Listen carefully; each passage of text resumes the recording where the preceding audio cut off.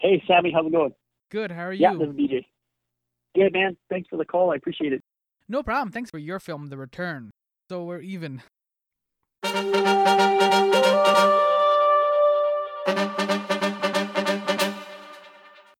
Yo, welcome to my summer lair. I'm your host, Sammy. I do my own stunts, Yunan, and I've returned with a wonderfully quirky episode. The Return is a sci-fi horror movie written and directed by BJ Varro. Thing is, when he's not writing or directing, BJ is, according to his incredible titles on IMDb, a stunt driver, a stunt performer, and a stunt coordinator. Yes! This dude, he's fallen dangerously. This dude, he's driven dangerously. And sometimes, this dude's even been killed dangerously. This is so cool.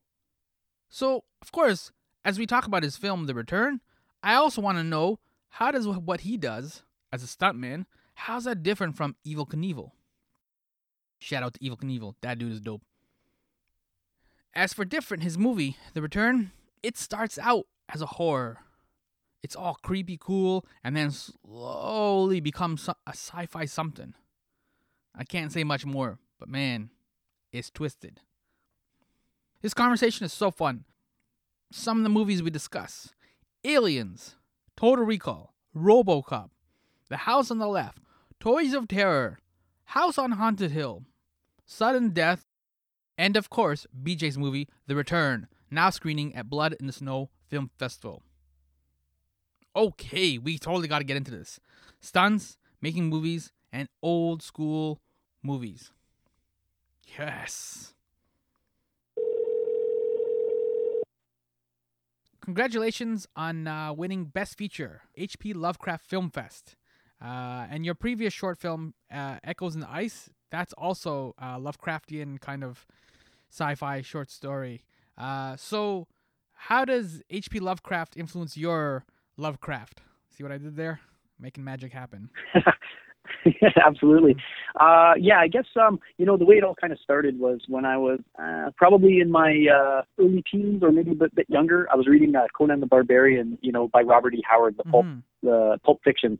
And through Robert E. Howard, I eventually discovered H.P. Lovecraft, and I thought it was a really interesting style of storytelling in that a lot of it had to deal with existential dread, fear of the unknown, and I found that to be very, very interesting. So around 2017, as I was, a few years ago, and as I was kind of moving up in my career, and I was making more shorts, I wanted to do something that was Lovecraftian in nature, and I wanted to do something that incorporated some VFX as well, so that I could use that moving forward on some of my projects.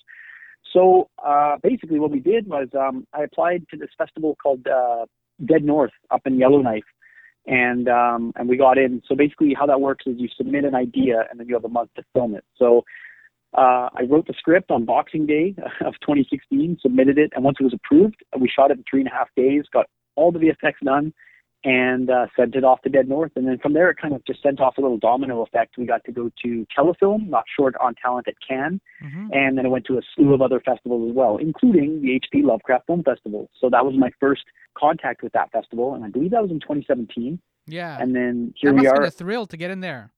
Oh, it was awesome. Yeah.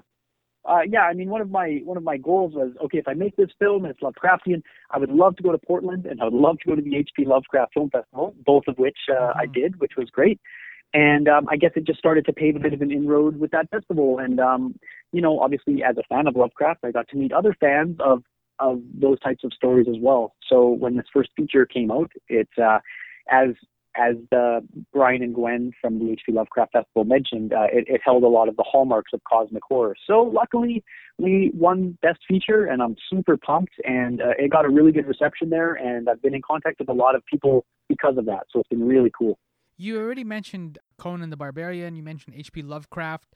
Those were primarily books, but did you also ever wander into like comic books, EC Comics, Marvel, any of that good stuff? Oh, like do I dabble in reading comics and whatnot? Yeah. Of course, yeah, absolutely I do. Yeah. Yeah, I was raised on comics, so I was like, I was a kid in the early '90s, so I was in the era before all these comic book movies even hit the screen, Mm-hmm. and I was one of those kids that was like, oh, could you imagine if they made a Spider-Man or if they did Avengers? That would be so cool. And then here we are now, and it's just taken over. So yeah, actually, as a director, I feel like that was even a very light introduction to just storyboarding for film as well. I think you're reading a very visual medium. Mm-hmm. And then what about the film side then? Like you recently in September, you tweeted out an image of 4 movies, which were Total Recall, The Running Man, RoboCop, and Aliens. So were those kind of Yeah. like your foundation, I guess, for lack of a better term? I love one thing that I love as just a fan of film and as a filmmaker is I love the decadence of the '80s. I just feel like they got away with a lot more back then, and Mm-hmm. it's something that moving forward I would really love to emulate within like the energy and the scope of my film. So yeah, those particular films. I believe the tweet was tweet 4 films that you love more than anyone else that you know, and I was like, well, I'm pretty sure I'm one of the biggest fan of all of these 4. So I love like that, that kind of that ultra violent, very high production design kind of stuff. So I mean, like I said, moving forward, those are all little benchmarks and hallmarks that I want to tackle along the way. Yeah, for sure. Like Total Recall is an entire trip. Like Oh, amazing! whether it Over and happened over, or yeah. not, or like the Johnny Cab, the whole universe that they built, like for an Arnold movie, it's a lot of fun. And then when he shoots Sharon Stone, he says, "Consider this a divorce." Like it's wall to wall. Like it's a lot of fun and Yeah. sci-fi, and but it's like you said, it's just a lot of, I guess, indulgence, right? Like it's just, why is this all this Yeah, together? absolutely. Yeah, and I think you hit the nail on the head there, Sammy. Total Recall, the way I explain it to people, is basically it's just a series of highlight reel moments. It's like the whole Yeah. narrative is structured with just one scene after another with something memorable that happens in almost every single scene. It's amazing. Mm-hmm. I know we'll get into your film in a second, but I also just want to touch on RoboCop because that should have been a disposable movie, like just like a generic box office. But it's created like TV shows and comics and cartoons, and it keeps going with no sign of slowing Yeah. down. Yeah, I agree. RoboCop has been quite timeless, actually. Like you said, I mean, it's one question that I always ask myself, and sometimes I don't know if I even like the answer. But like when I watch a movie from the '80s or the early '90s, or really from any time, I ask if that movie came out now, does it still hit like it did then? And I just wonder because the nature of movie watching experiences is changing all the time.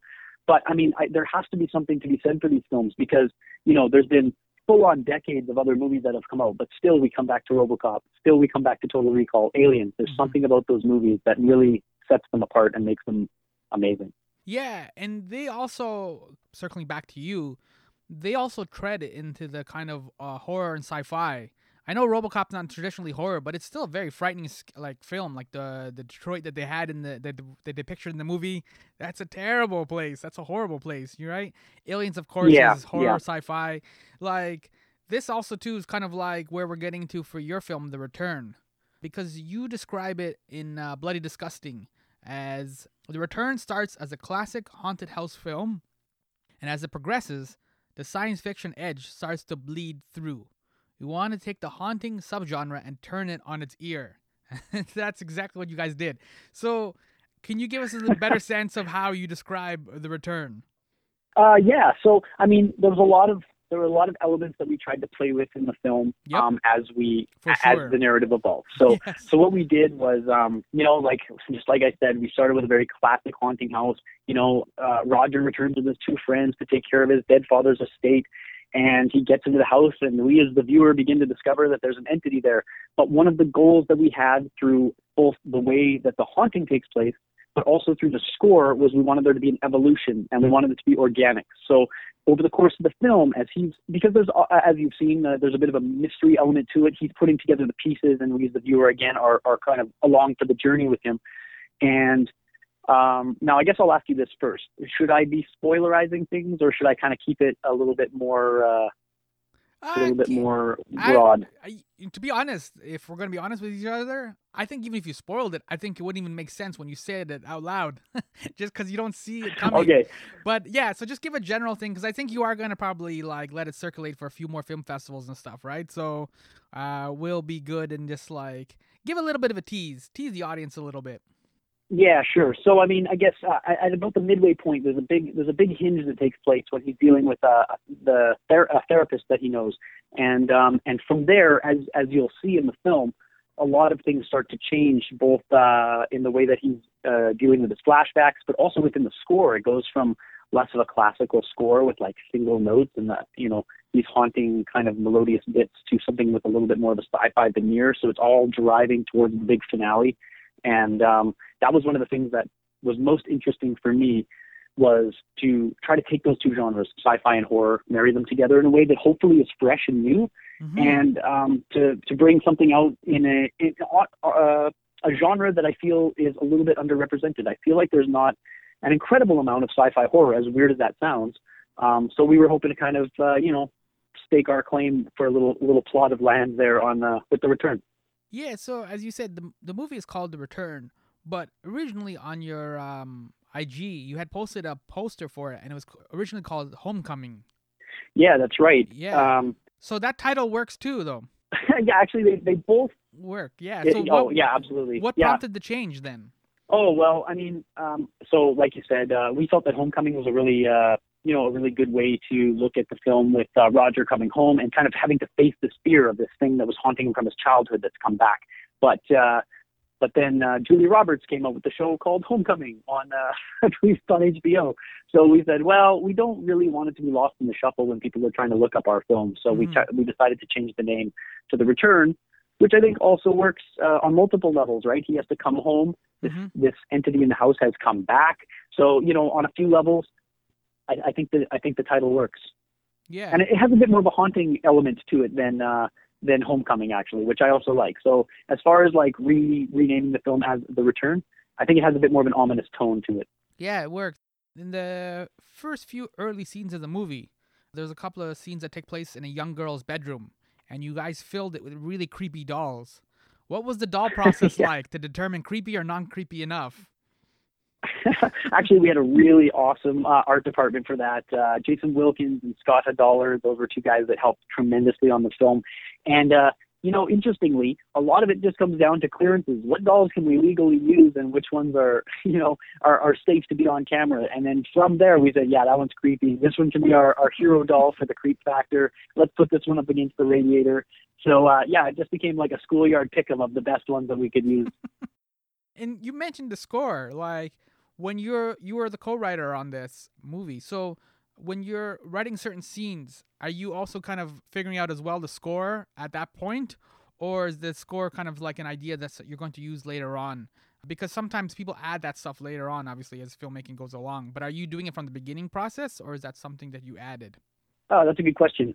Generally, when I'm writing, I might be listening to music when I'm working on a script, and I use that as motivation. Where I'm like, oh, this could be cool, or it just could be something that's really motivating me to keep writing.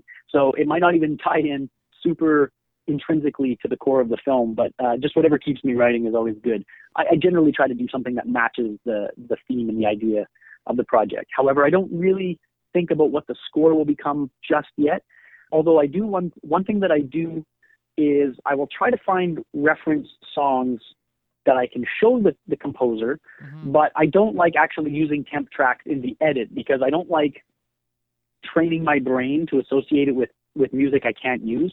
So I'll show the composer stuff that I like, but I won't actually put anything into the edit because I don't want to be, you know what I mean? If you just keep hearing it, it becomes muscle memory. And then when you hear something different, it's hard to kind of break free and start to see the new score or the new music, for its intended purpose. So I actually try to stay away from temp music for the most part. But Kevin Cronin did the composing, and we had a chat, and we were talking, okay, like what are some of the core elements that we want to do? And I said, well, obviously he's dealing with grief.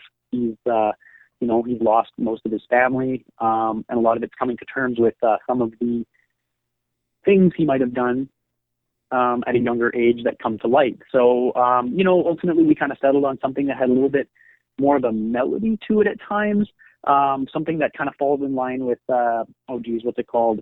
House on Haunted Hill, like a little bit, something like that had a bit more of an emotional hinge to it, where that film kind of dealt with family. This one also has a friend and family dynamic to it as well. So we kind of worked off that, and then we deviated once the sci-fi element started to come in. It's interesting how you keep referencing, like you just mentioned, like House on Haunted Hill. Like you use like I guess a shorthand, right, to kind of create the language that you want while you're building this world. Hmm. Hmm. Yeah, actually, that's a great way to look at it. So a lot of it will just come back to having a discussion. He'll crack something out. I'll give it a review. And for this particular film, actually, Kevin did a great job. I feel like there were certain segments where we had very little. I had very little notes because he has done such a good job of reading the beats of a scene, when to bring the music in, when to pull it out, when to feather off. Like all of that stuff really worked very well. So that made the score portion of the post-production process a little bit lighter in terms of how much lifting we had to do, which was nice because there's, as you know, there's a lot of stuff going on when you're in post. There's like, edit and coloring and a Foley and visual effects, and it's just the list never ends. So it was really nice that Kevin was just had his finger on the pulse of where the film needed to go musically. So we've been talking about people behind the scenes and behind the camera. Let's switch gears now and talk about the cast. You have primarily 3 young, talented people. You want to kind of mention them and Winnipeg represent as well, right? That was a twofer. A lot of Winnipeg. Yeah, that's right. yeah, absolutely. So I guess the way that I'll kind of start this little section here would be I work in stunts here in Manitoba, in Winnipeg. And a few years ago, I had the pleasure of stunt doubling Richard Harmon from the 100. And so we had a brief chat, and we spoke a bit on set, but so we basically had a brief acquaintance on set. And then a few years later, when we put out the national call, his agent reached out, and then the casting director called me up, and she said, "Hey, if Richard Harmon were to be interested in the film, is that something you'd be interested in?" And I said, "Oh yeah, for sure. If he wants it, it's his." Like there was no debate. I'm familiar with his work, and he's really good. So he read the script, he liked it. And we had a chat on the phone, and then from there he was in. He was the first guy that we signed. And then from there, things started to fall into place pretty quickly. Like you said, everybody else in the cast is from Winnipeg. Echo Anderson, she plays Jordan. She's Roger's best friend, and Sarah Thompson is Beth, and they're both really, really awesome. Echo, I think, did a great job, particularly in the audition. She left, and we're all like, "Well, that's I think we're done here. We can finish up today," that's a good feeling to have too. And then, as luck would have it, with Sarah, after we shot The Return, she ended up getting an audition and became one of the cast members of the 100 following this film. So really, it was kind of cool, like the interconnected ways that things can work. So as it turns out now, both Sarah and Richard are both from the 100 franchise, the CW show, which is really cool. Yeah. Yeah, although Winnipeg didn't fully represent. I mean, I think you shot this in summer, so you didn't get that Winnipeg winter in there.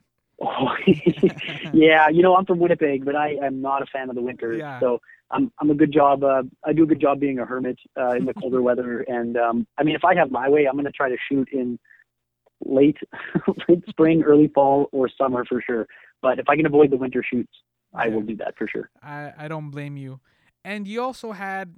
Help me, I just want to make sure I get the name right, but Kristen Sawatsky as the entity? Mm-hmm. Yes. So, she's great. Yeah, how do you direct a ghost then? Like, because she was kind of creeping all over the house and stuff, right? So what kind of body language or what kind of expectations did you give a ghost or an entity in this case? Yeah. Yeah, good question. Actually, going back to casting, Richard was the first person that we signed to the film. However, the first person that I had in mind to give a part to was probably Kristen, because when I knew that we had the ghost entity, I said, "Well, she's going to be able to pull that off." And I work with her a lot on the stunt side of things, so I'm very familiar with what she can do. She has a background in dance, and she's very she's very flexible and very body aware. So I felt like I could give her directions to do things where, she'd be slinking on the ground, and I could be like, "Yeah, move like this or do that." And she also brought a lot of her own ideas to the way that the creature would move. And so that part was really fun because, the part where the ghost is essentially crawling out of the vent, I mean, obviously there's a little bit of accentuation there with the effects, but we actually kind of had this small little box for her to crawl through that we shot, and she rocked it. So she found a way to get through, and it was really cool. So, 80% of the movement there was captured, and then we just, like I said, we accentuated in post. But no, she was great, and anytime I can work with Kristen, I would definitely be down. Yeah, so you mentioned you do stunt work, and I know like a lot of people kind of work in film industry, and then they kind of graduate to like directing or writing their own films. But generally, that process is like it's a writer or an actor or producer or somebody else like that. So stunt is kind of an odd jump, I guess, from like stuntman to like director. Are you learning a lot on the film sets, even as a stuntman? Because you kind of coming in already like when things are all set and stuff, right? As a stunt dude. So are you learning enough, like as a film school, from all the different film sets you're on, from the different directors you're working with? Yeah, I think so. I mean, I think there you can always take something away, and if you keep your eyes open, you can say, "Hey, that looked really cool, and it worked out very well." So, I'll keep that in mind for when I start to prepare for my next project or whatever the case might be.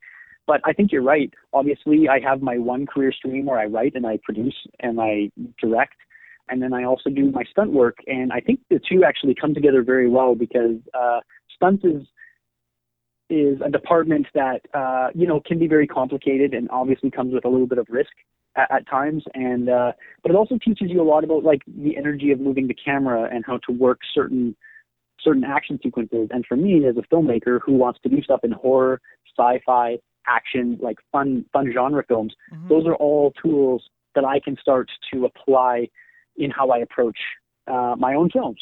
So I actually think it's a really good place to be coming from moving forward, because there is a bit of mystery to that art, and I think if I can bring something to it and make it look really cool, then it just puts me in a better position to keep moving forward and making more projects.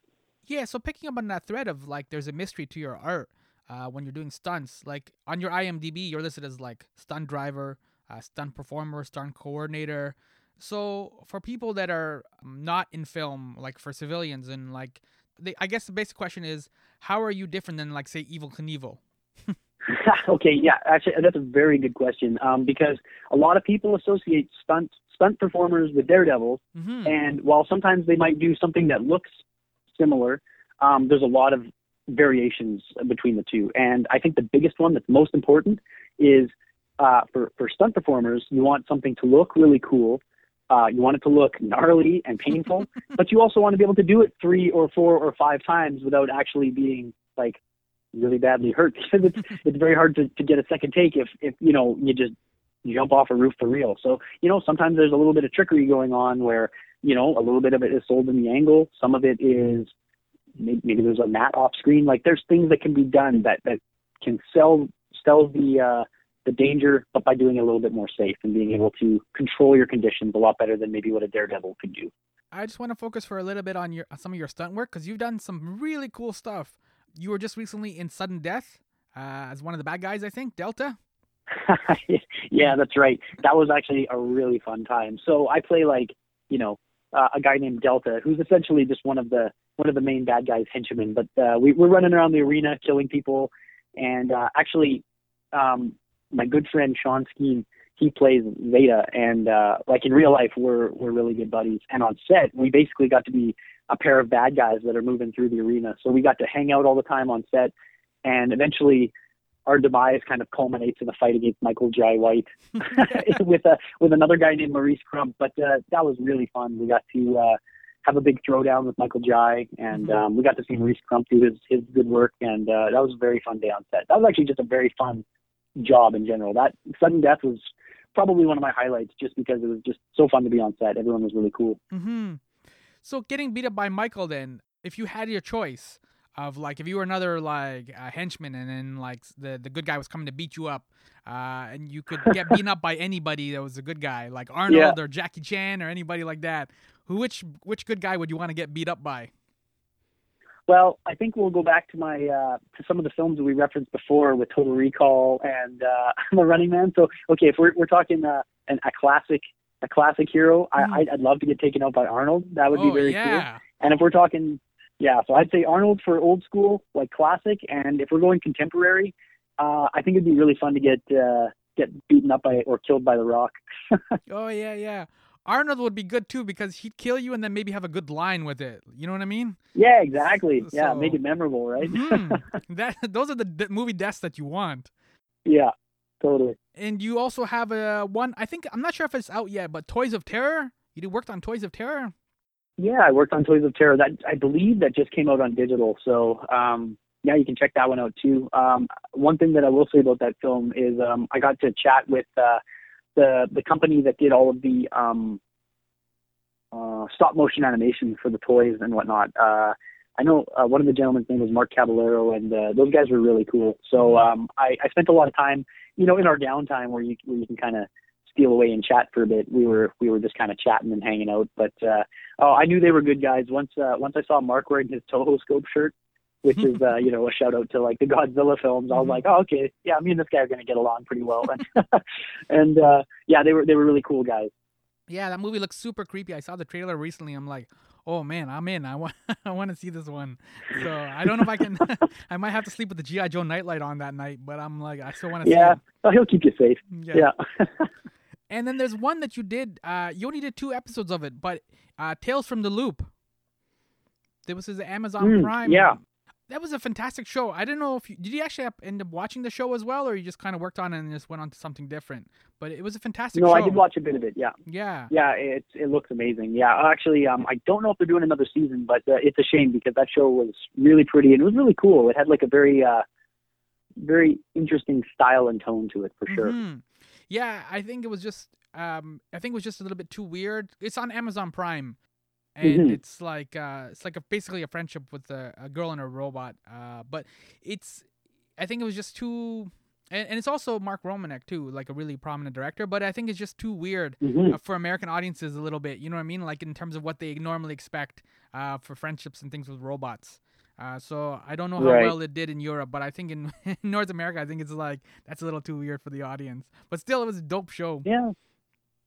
So. Well, thanks, man. That's awesome. Yeah. So when you're watching something big, like a big stunt, like one of those Fast and Furious movies, or like Tom Cruise in Mission Impossible, we mentioned Arnold. Yeah. Can you appreciate those stunts as like us as civilians do, or do you get all excited and want to figure out how they did it, or like can you see some of the things, like how like a magician watches a magic show and he knows where the hands are and things like that. You know what I mean? Can you watch or can you enjoy?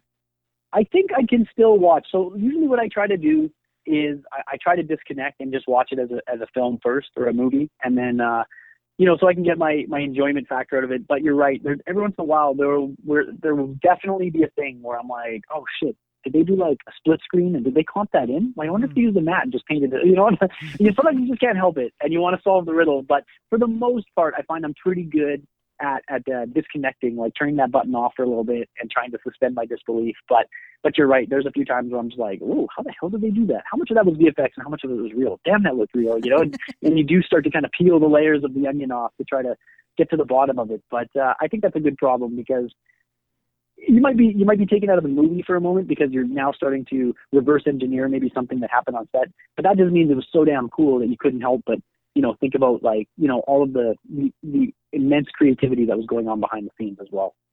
That's why I use the analogy of like a magician, because it's like, I have a couple of friends who are magicians. And so I've seen when they do a trick and then people just start going all over the place trying to figure it out.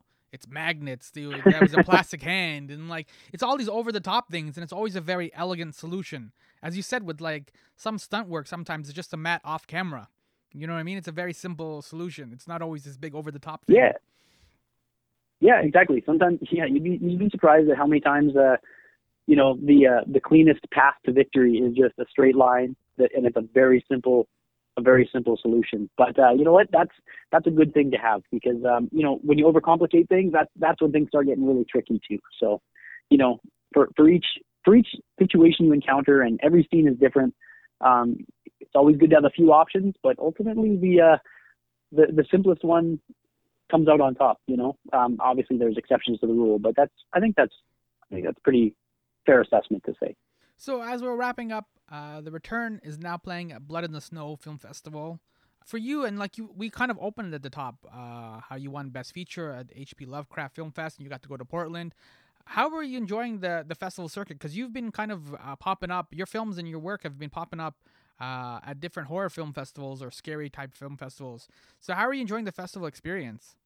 Yeah, well, I guess around 2017 was when I made Echoes in the Ice, and that's when I started to kind of get around on the genre circuit. So we did Toronto After Dark this year at Blood in the Snow, which is really cool. Echoes in the Ice got to go to a lot of places, so I got to attend H.P. Lovecraft in Portland back in 2018. However, everything's gone virtual for this year, so we've done Horrible Imaginings, Salem Horror Fest in Salem, Massachusetts, which is so cool. Obviously, Blood in the Snow is coming up, H.P. Lovecraft, and we have a few more coming up. We have New York City Horror Fest, which is huge, and I really wish we could go, but this damn pandemic won't Yeah. won't let that happen. But yeah, okay. So everything's gone virtual, and I mean, I gotta say, as a filmmaker, I love meeting other filmmakers. I love talking to producers and figuring out what their strategies are for how they produce their films, and I feel like that's just something that you can't quite get as much out of a digital forum. But to the credit of all the festivals that we've been a part of, they've done a really good job trying to connect us with Zoom calls and breakout rooms and Q&As and fun panels and all that kind of stuff. So they're really working hard to try to keep things going. And as filmmakers, I mean, you can't help but appreciate all the hard work that they're putting in, and they have to figure all this stuff out too, right? So I mean, for me as a debut filmmaker with my first feature, I'm supremely appreciative. Also to Blood in the Snow, like what Kelly did with lining up these screenings on Super Channel. I mean, come on, that's crazy. He tapped into a huge audience, and if we can't do it in person, he found a way to bring it to everybody where they can check it out and really try to expose people to the type of work and the talent that's going on across Canada, because there's some really cool films in this festival.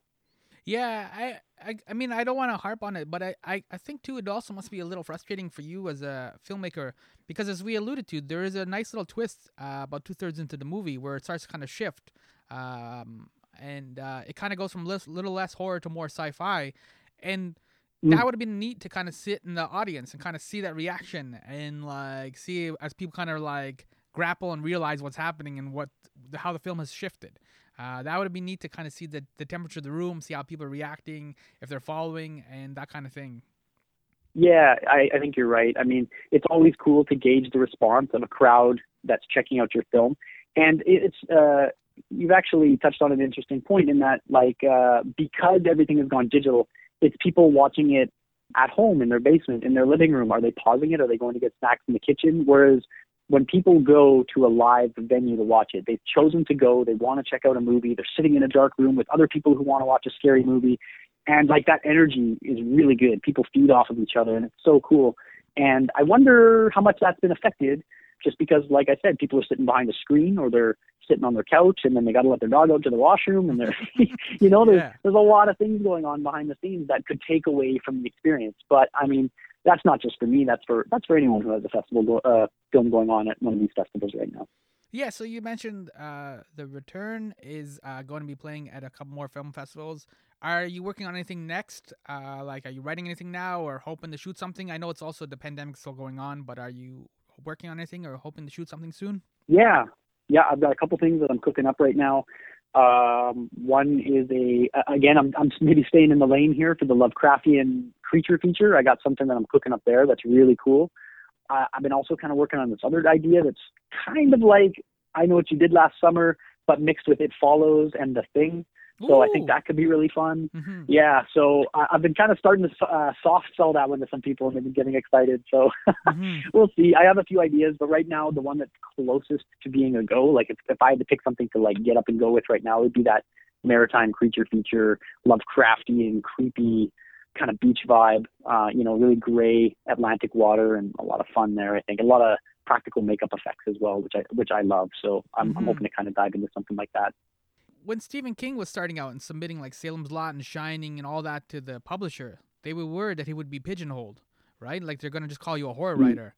And for your work as a director and what you're just talking about now and the stuff you want to keep making, do you worry necessarily about being pigeonholed, or are you kind of like going to judo move those into like branding? And that's the proper way to kind of call it? That's a very real thing, I think. Once you've done a few films in a certain genre and a certain kind of style. You know, people might pigeonhole you, and that might not be a bad thing to start. Like obviously, like I said, I'm working on something that's also Lovecraftian. So from there, I think I would like to shift and expand and keep things fresh for myself on the creative side.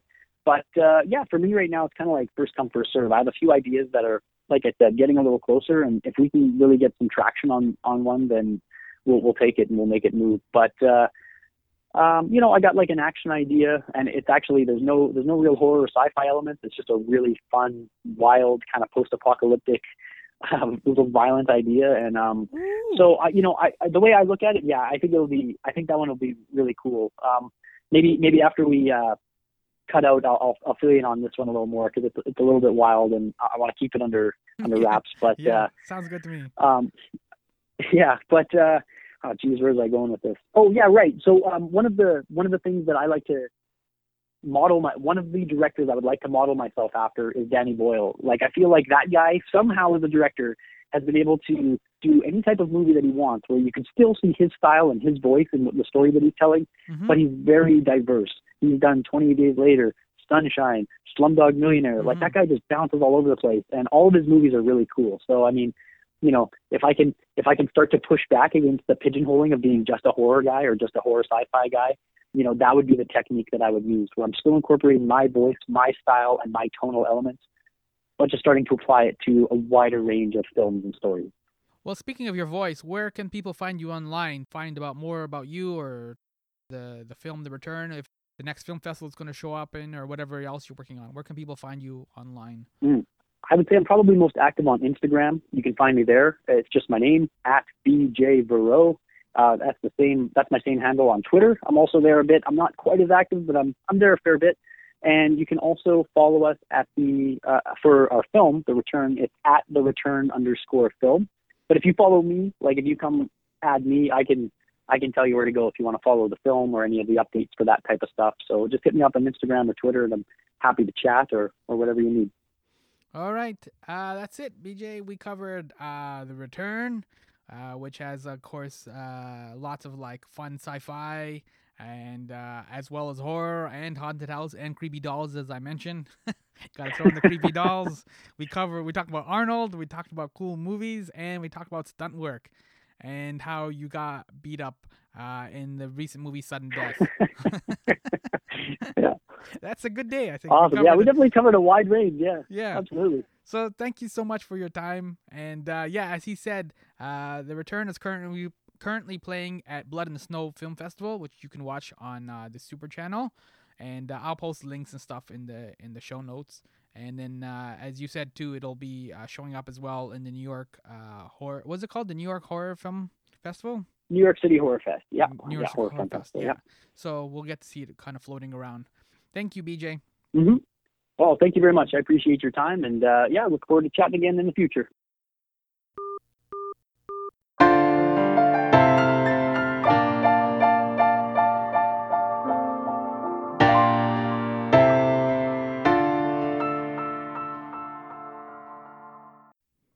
Fun, right? That was writer and director BJ Verreau, and I'm Sammy Yunan. That was so quirky. That's probably the better word, quirky.